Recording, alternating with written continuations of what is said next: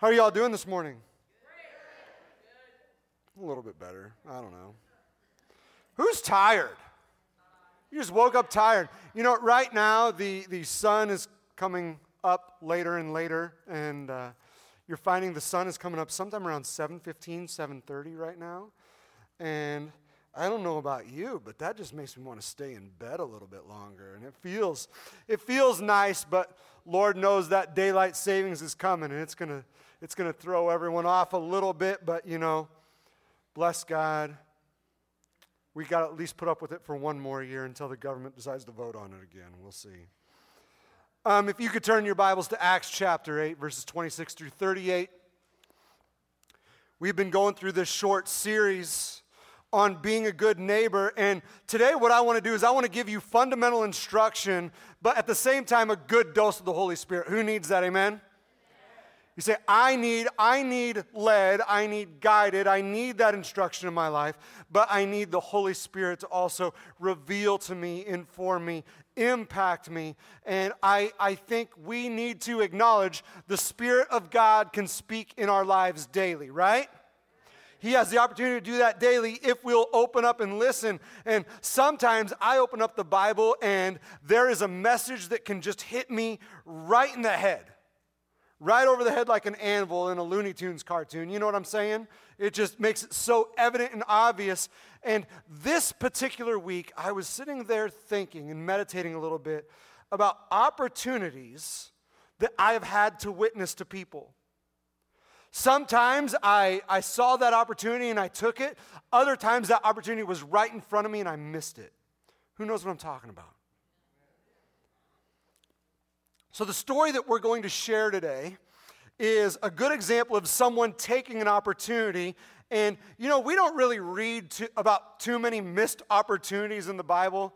That it always speaks about the opportunities that were found, right? But I believe that the body of Christ needs to be put into a position to succeed in sharing the gospel of Jesus Christ like this man, Philip, did here today. So if you turn in your Bibles to Acts chapter 8, verses 26 through 38, we're going to read. Let's begin. It says, after testifying and preaching the word of the Lord in Samaria, Peter and John returned to Jerusalem, and they stopped in many Samaritan villages along the way to preach the good news.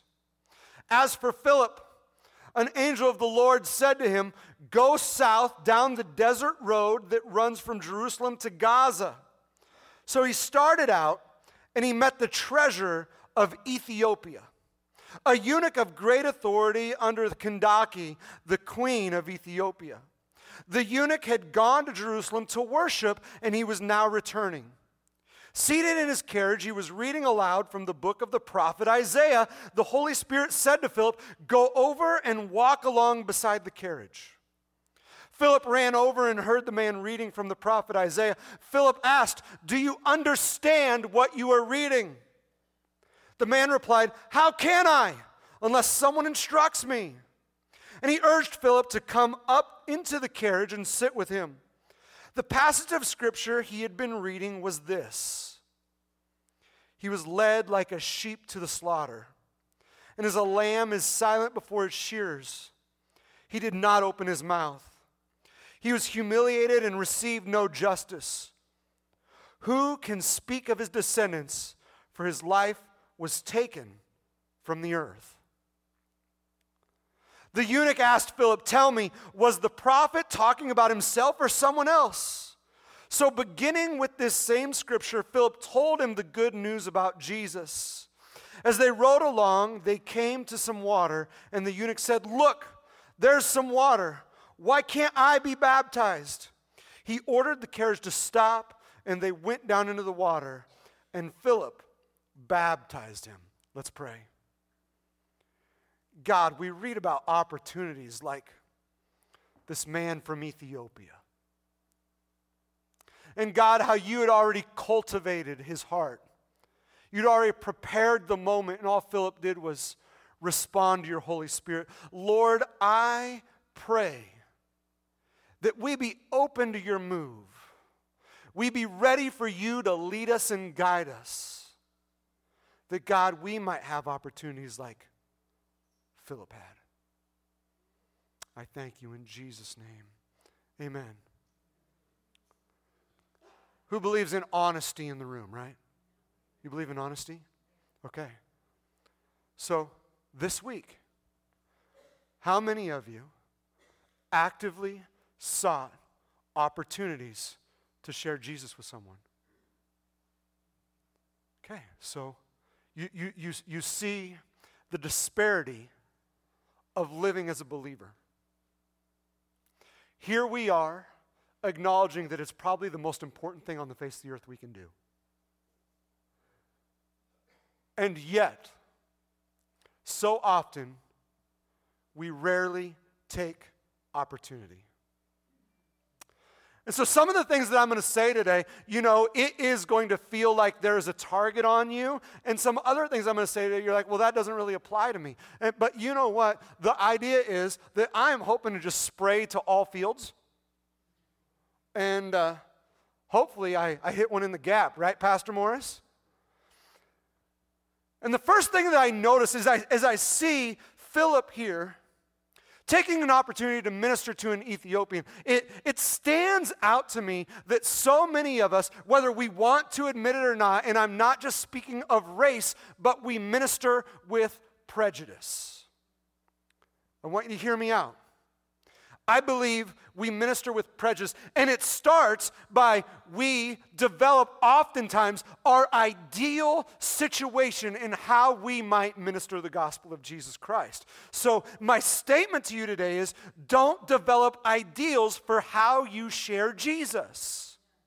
Don't develop any particular ideals on what the perfect setting is, because there are several things that might hold you and I back on how we share Jesus with others. The first thought is it has to be on my terms, right? It is going to be either on a neutral playing field or I'm going to have that home field advantage. You know what I'm saying? Like, here, you come to church with me, and then that's the perfect time to tell them about Jesus is when they come to church. And the reality is it should be happening outside of the church walls. Amen? We might put stipulations on our opportunities. And church, I'm going to tell you that is a recipe for quenching the Holy Spirit.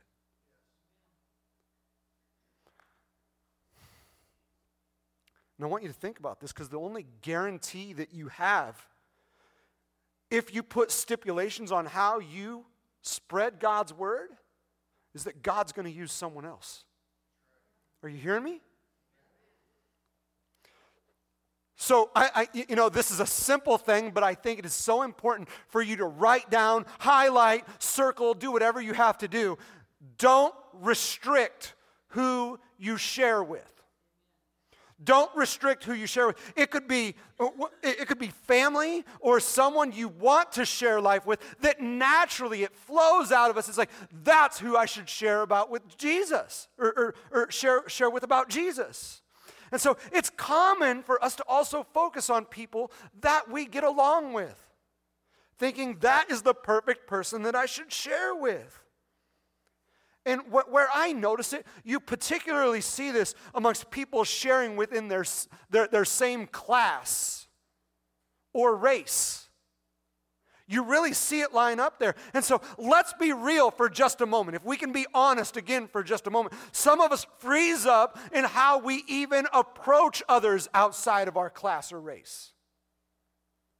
And don't really have a clue, because we're not thinking about that person is as equally a human being as I am. God equally sent his son to die for them just like he did for me. We don't break it down to the simplest forms. We as human beings, we make it complicated. Then another problem I see. There are so many people we come in contact with that we condemn them to hell just by how they live. We're like, I'm not going to share Jesus with them. They'll never receive it. Think about it this way. Might that be playing God?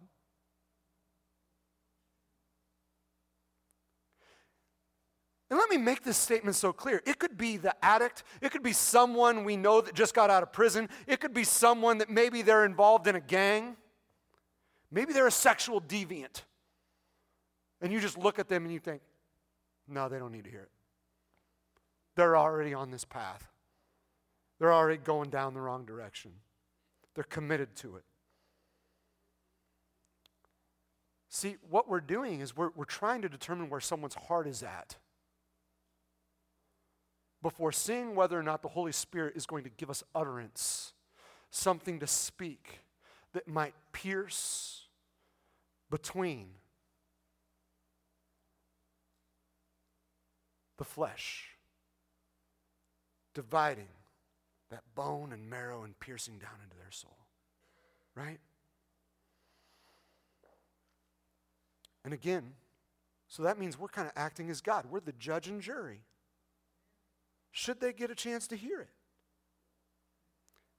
And that, church, I want you to hear me again, is not a genuine representation of Jesus. It's not. Now, some of you are sitting there and you might be saying, Pastor, yeah, Jesus died for all, but he came for the Jews, so you might be a little wrong there. In John chapter 4, the disciples find themselves there venturing into Samaria. And as we discussed three weeks ago, Jews did not associate with Samaritans. Right? It did not happen. And especially a man would not associate with a woman that's a Samaritan. So here they are, they venture into Samaria, and Jesus finds himself alone as the disciples, they're going off to find some food. And Jesus decides he's going to ask the Samaritan woman for a drink. And what I want you to do is we read this story, and I guarantee you've read it before, but what I want you to do is observe her reaction to Jesus. How Jesus treats her, okay? The disciples' reaction to Jesus ministering to her. Let's observe these things. John chapter 4, verse 7. I'm going to read through verse 10, and then we're going to skip down further. It says, soon a Samaritan woman came to draw water, and Jesus said to her, please give me a drink. He was alone at the time because his disciples had gone into the village to buy some food. The woman was surprised. Everyone say surprised. For Jews refused to have anything to do with Samaritans. She said to Jesus, you are a Jew and I am a Samaritan woman. Why are you asking me for a drink? Jesus replied, if you only knew the gift God has for you and who you are speaking to, you would ask me, and I would give you living water. Now I want to skip down to verse 26. It says, then Jesus told her, I am the Messiah. Just then his disciples came back. They were shocked to find him talking to a woman, but none of them had the nerve to ask, what do you want with her, or why are you talking to her? But church, let me tell you, they were thinking it. They were thinking it. They were disturbed by the situation they were looking at. Verse 28 says, the woman left her water jar beside the well and ran. Everyone say ran. She ran back to the village telling everyone, come and see a man who told me everything I ever did. Could he possibly be the Messiah? So the people came streaming from the village to see him. Many Samaritans from the village believed in Jesus because the woman had said, he told me everything I ever did. Who finds that an awesome testimony to what our Lord Jesus Christ can do in the hearts of mankind, no matter their skin color, no matter their class, no matter their gender, our Jesus came and died for all. Amen? Sometimes I think the church doesn't get excited enough about things like that. Think about it this way. If Jesus had not shared with her, or it was determined by the disciples who the good news was for,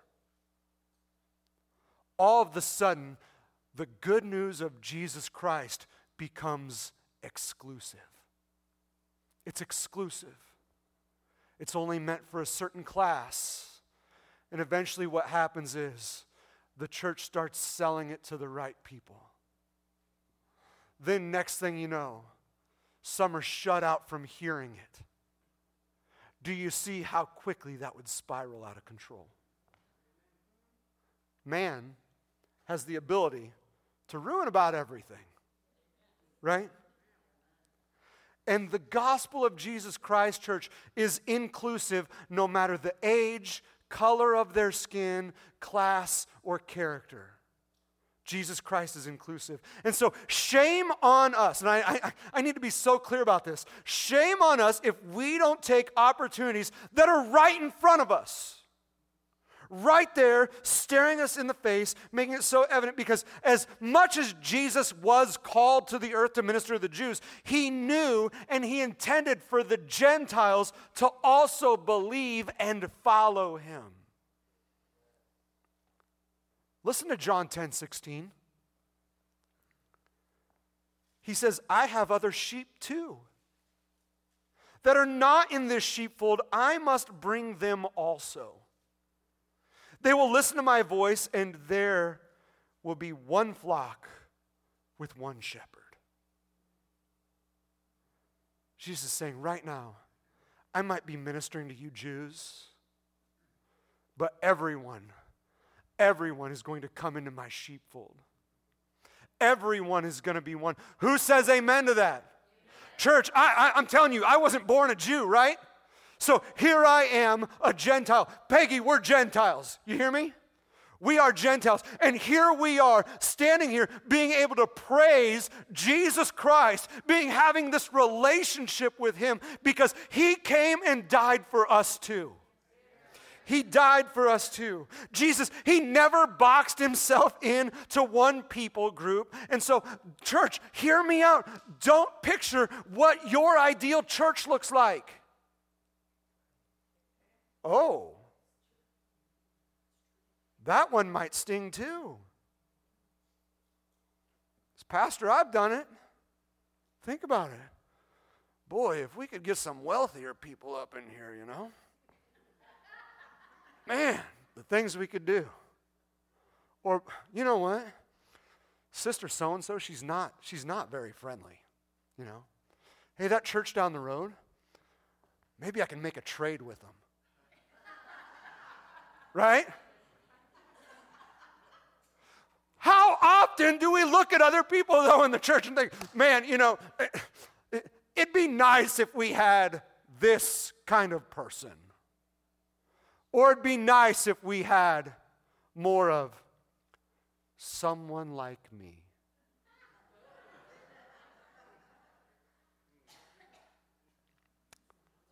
The church of Jesus Christ should look identical to the kingdom of God. A multi-generational, multicultural people that is all together in one accord. That is what the church of Jesus Christ should look like. And so we as a church body, I honestly believe at the heart and soul of who we are, we should reflect our surrounding community. We should reflect our surrounding community. We shouldn't just wait for opportunity. So if you're hearing this and thinking, okay, pastor, you know what? I hear what you're saying. Some things you've said, I feel targeted this morning. Doesn't feel good. You could close right now. I'll go home. We'll pretend like you never said any of it. And maybe you're also saying, you know what? When opportunity comes, I'm going to take it.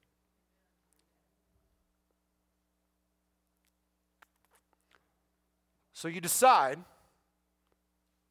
you make the decision, well, if someone knocks on my door, I'll answer.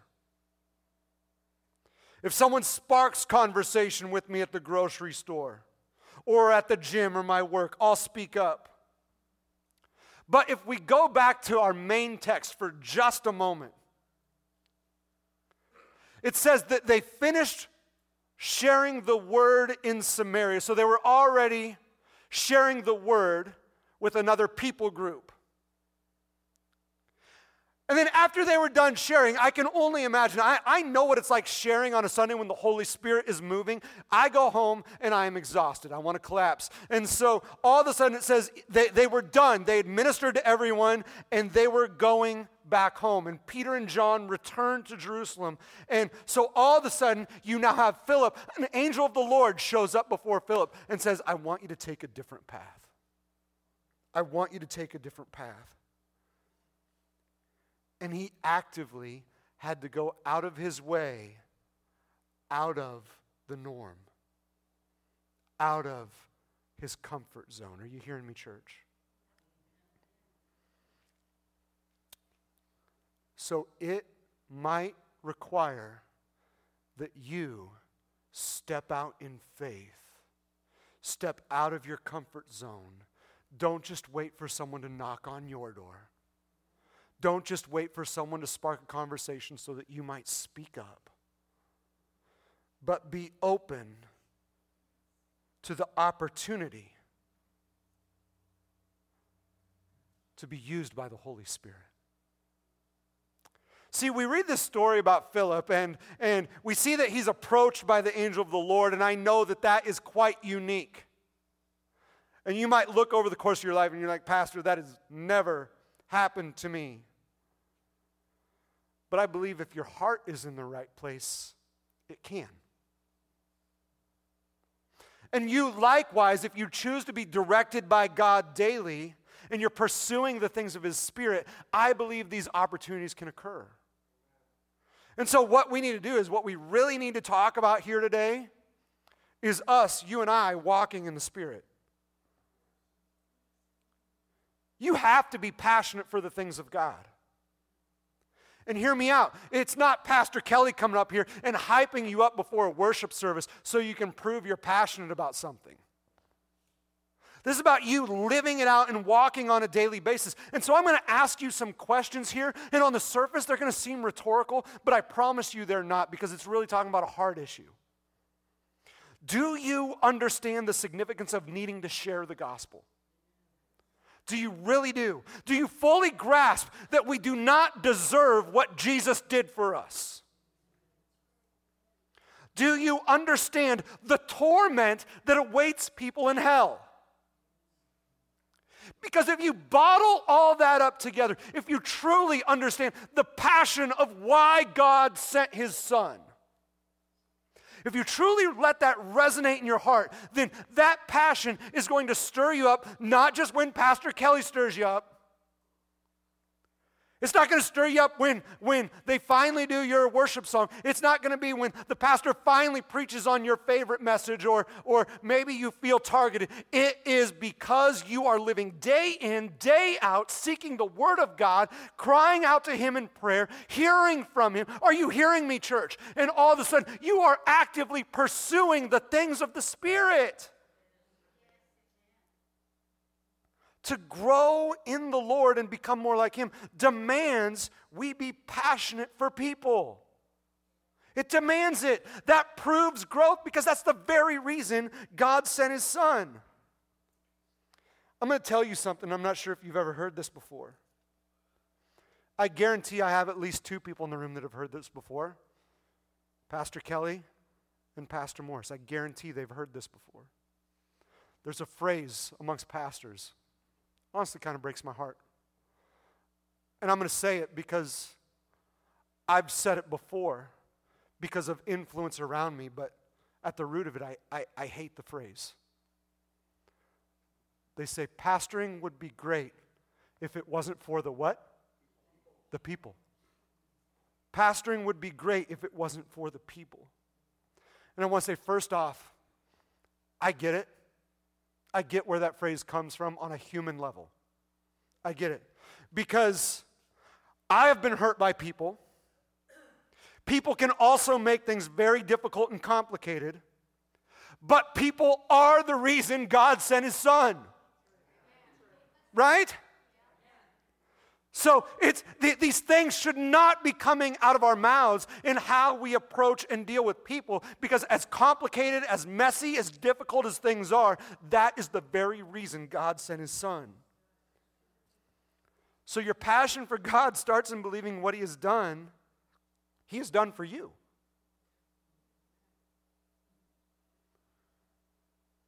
And I don't know about you, but when you start diving in, truly seeking the Lord, I can't help but fall in love with the character of God when I realize how much He cares about me. But you and I must say it again, said it about 2 minutes ago. You can't learn that without the Word of God. Okay? And you need to have a daily, thriving prayer life. Now, I want to be clear again. Don't think you can get there by just being emotional during a worship service or listening to Christian radio, right? I don't want you to think that you can get there by being fired up by the right message. Because here's the thing, we serve a God who wants not just this community of believers coming together, but He wants a personal relationship with you, church. Are you hearing me? He wants a personal relationship with you. He wants a relationship that when you leave this place, you have a private place you go to daily where you are seeking Him. Not just in this room.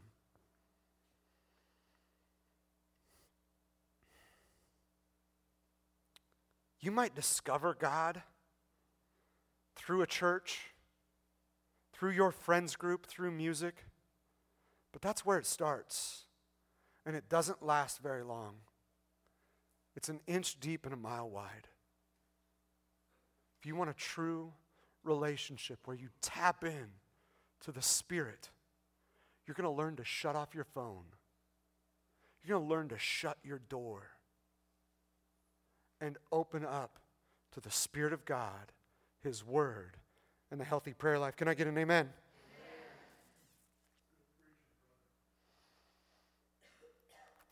Here's the next thing. It also demands that we should desire all of Him.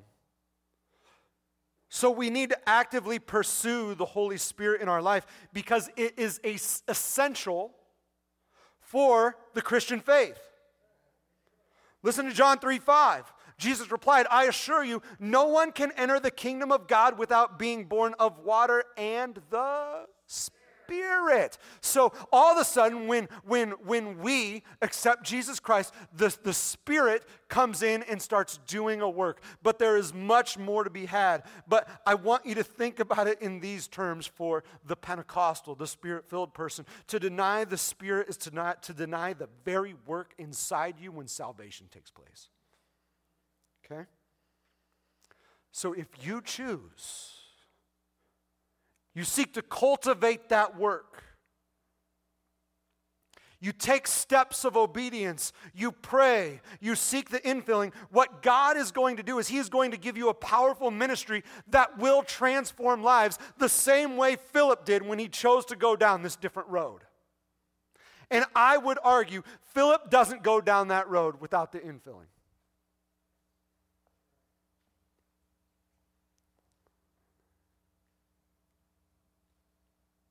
I'm going to say this and I'm going to be clear because I'm someone who, having special needs sons, everything abstract and difficult and complicated in Scripture, I like to break down into concrete thoughts. So a lot of the things that I teach are fundamental because I believe those fundamentals are essential for Christian living. But church, you cannot settle for the practical or hope God sends someone more dynamic along. Who's done that? God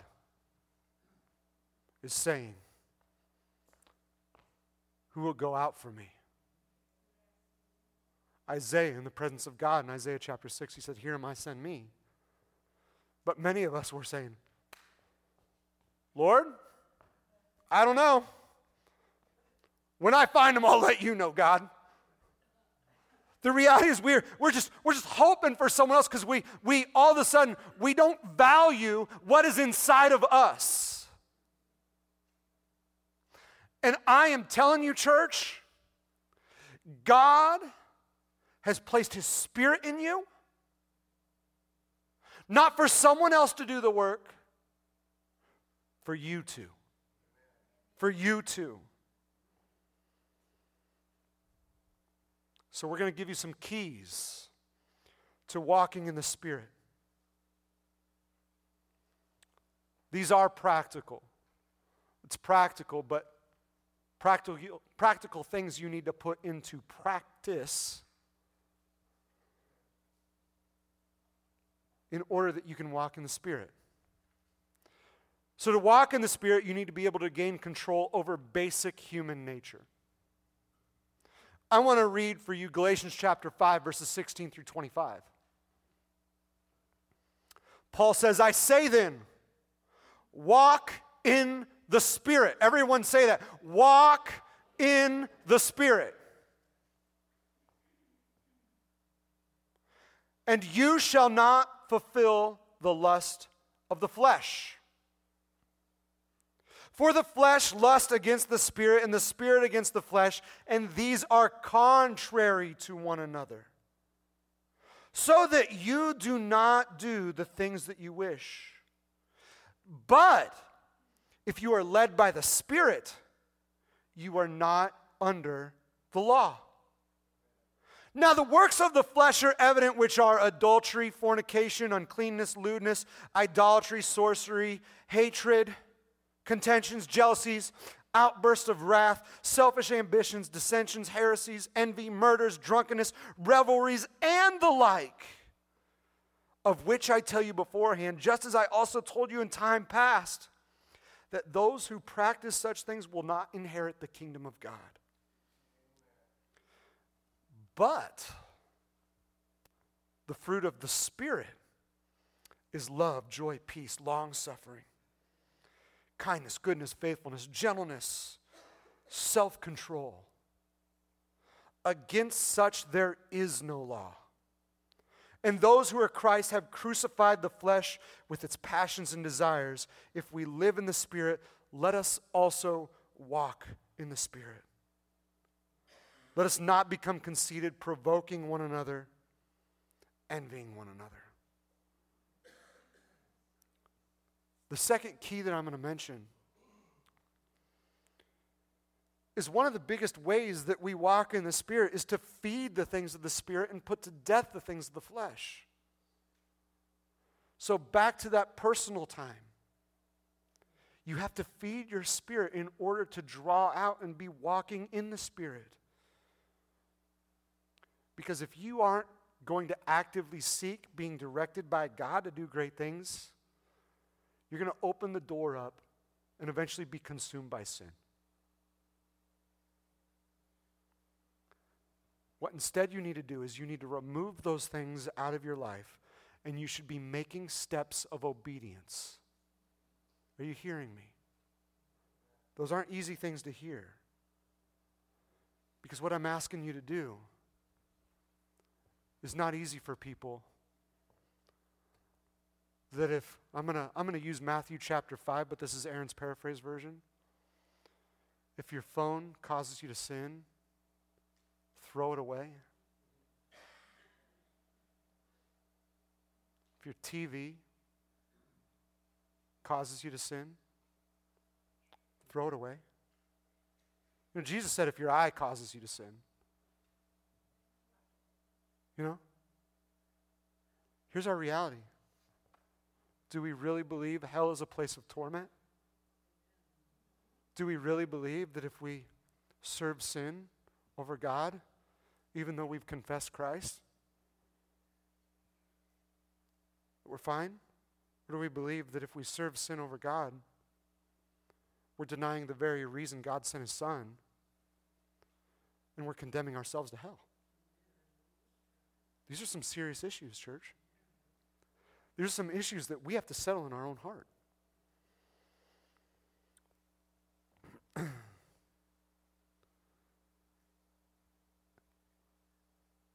I'm going to tell you guys,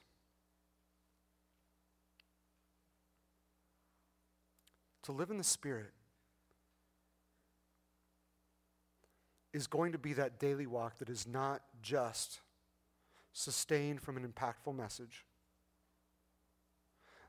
That revelation that comes from God is only going to take you so far.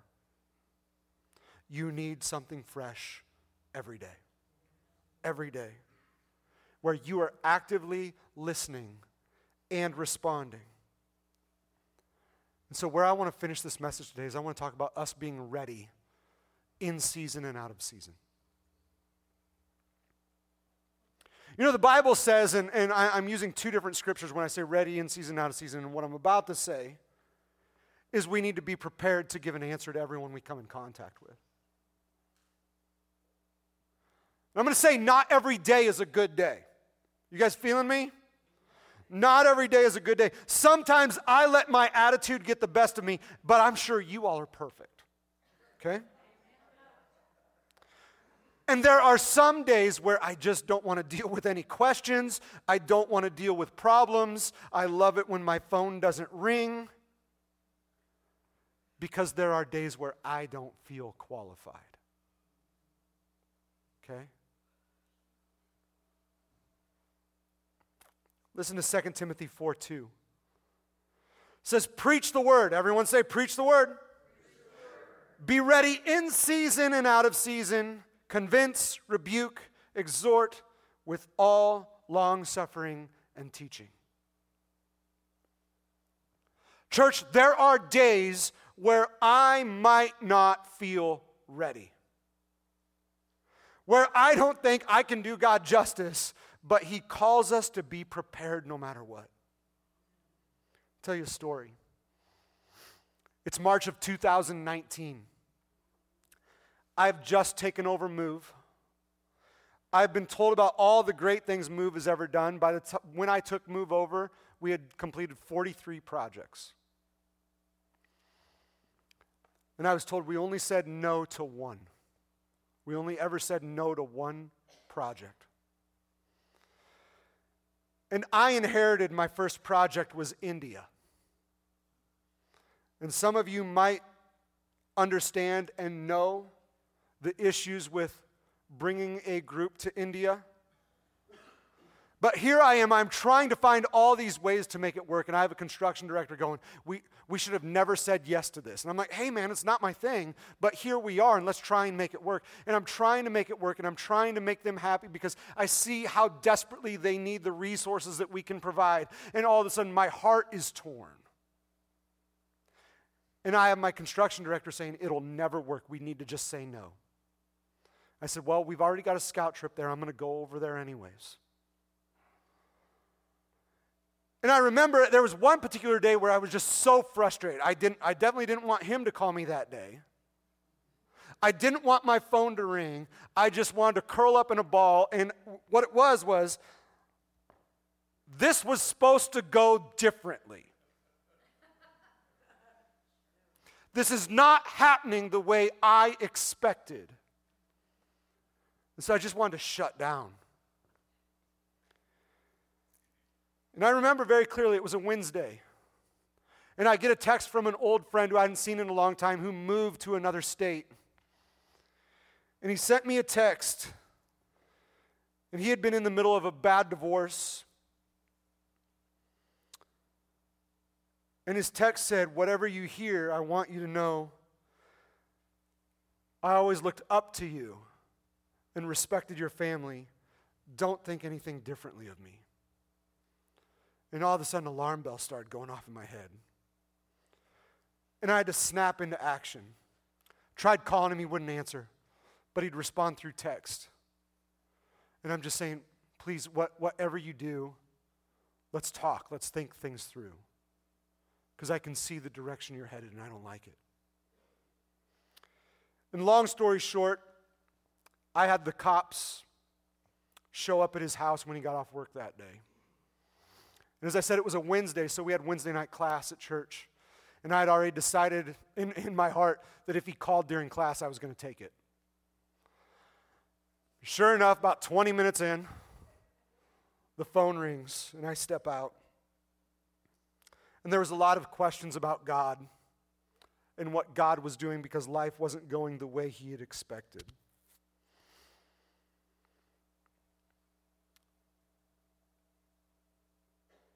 But praise God, for me, He gave me the words to speak in a very difficult time in my own life. Unfortunately, church, we don't have the say when these things are going to spring up. And you and I, church, we need to be ready in season and out of season. Frankly, and this is going to hurt a little because we all have bad days, right? Raise your hand if you've had a bad day. I don't care if you've had a bad day, if it's going to stop you from ministering the gospel of Jesus Christ. I don't care.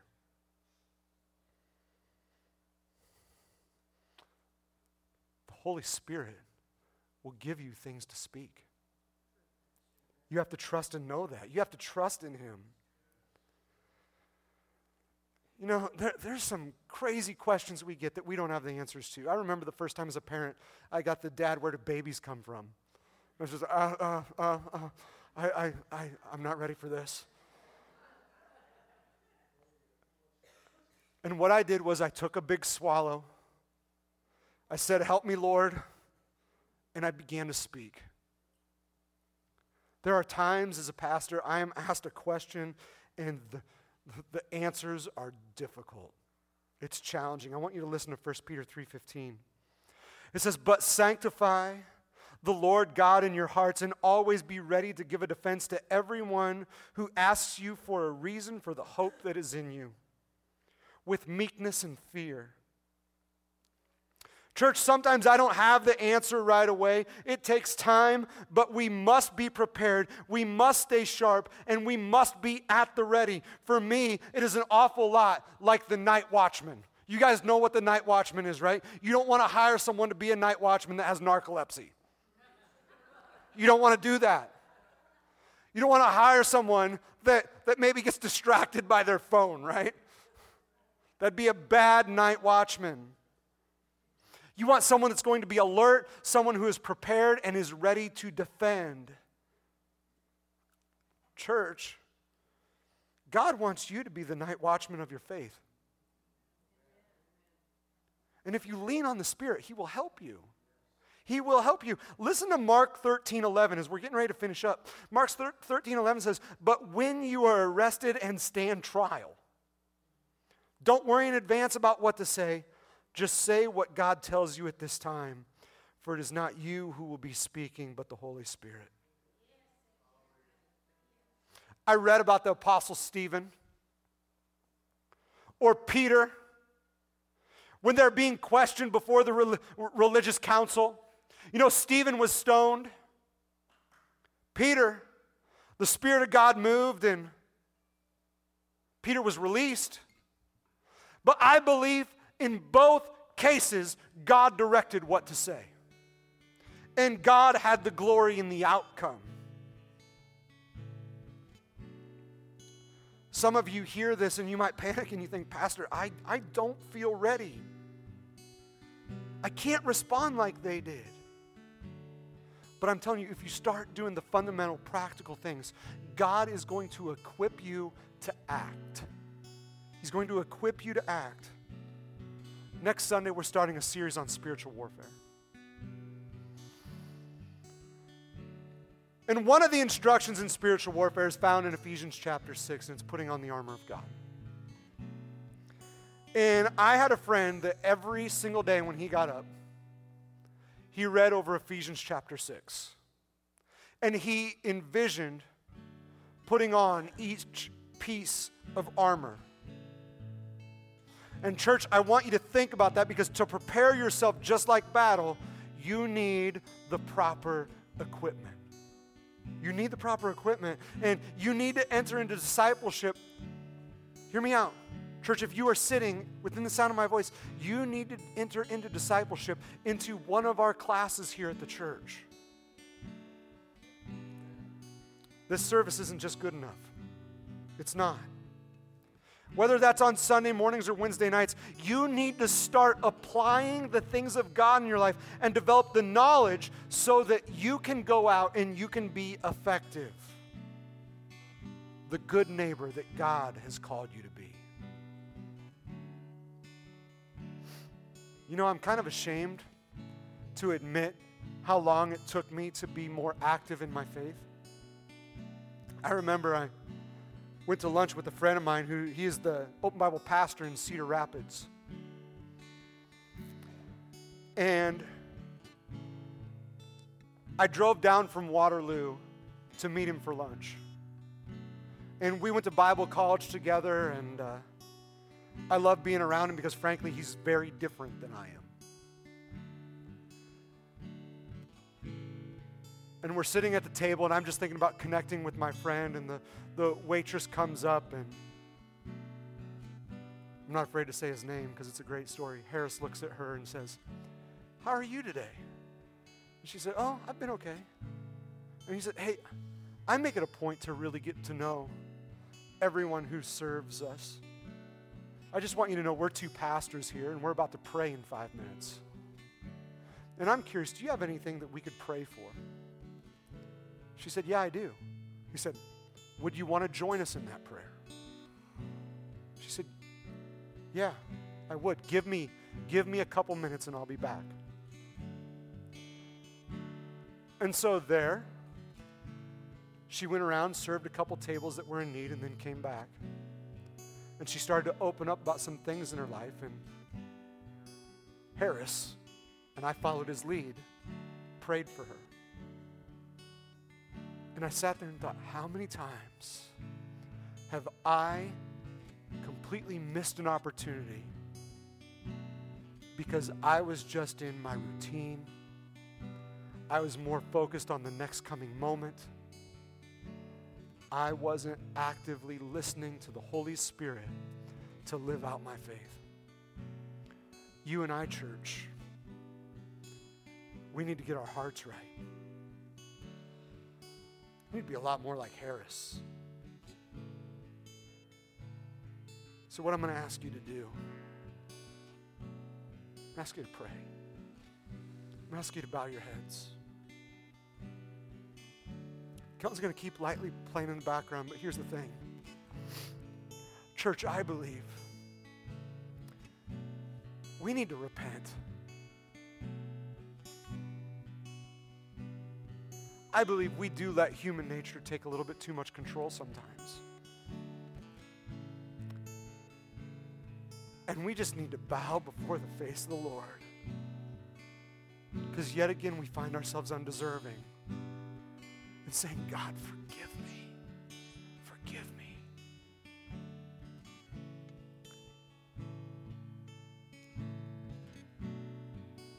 So I believe that all throughout this room, we have people who are being awakened to, I can do better. I need the Spirit of God within me. And you have a chance to bow down before the face of the Lord and bring about repentance in your life. So church, if you're with me, what we're going to do is we're going to open up these altars. An opportunity to truly bow before the Lord and say, "God, I repent. God, I fully commit to walk in your Spirit daily.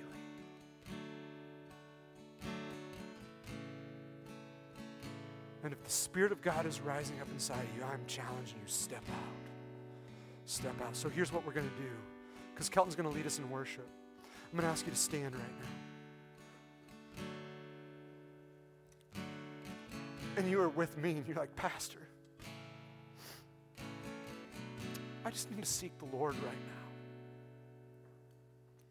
I need to commit to that daily walk and truly repent of what's going on in here." I encourage you to step out. Bow down. And I'm going to open up that invitation right now as he sings. Let's lift holy hands up to the Lord without wrath or doubting. Heavenly God,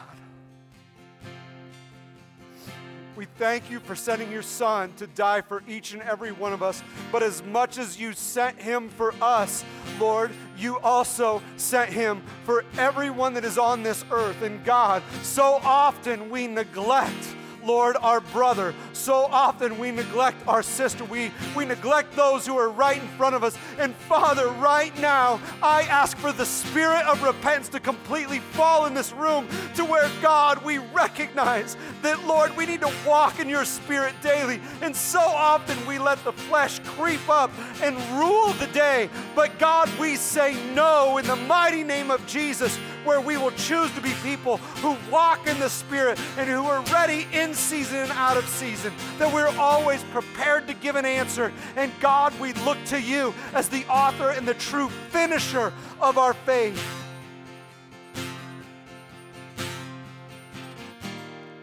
God, it can be so overwhelming to think about the responsibilities that we have in serving you. But Lord, I pray that you will simply show us that, Lord, if we are obedient, if we seek you, God, if we put it into practice, Lord, your Spirit is going to lead us. And all we have to do is answer the prompting.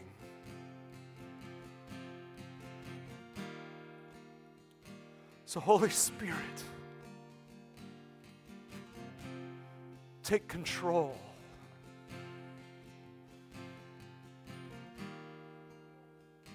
We open the door, Father, for you to pour out your Spirit on this place. God, that the norm is not good enough anymore, God. That our schedule that we like to keep is worthless when we're in your presence. God, I pray that you will rule our lives in a way that, God, we give you honor through each and every step, each and everything that we do.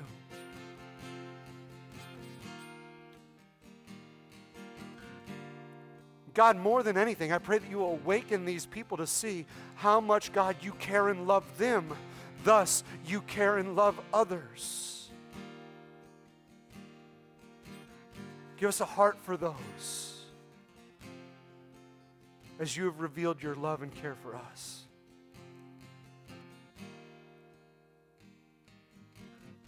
I praise you and I thank you, Lord. In Jesus' name, and all God's people said,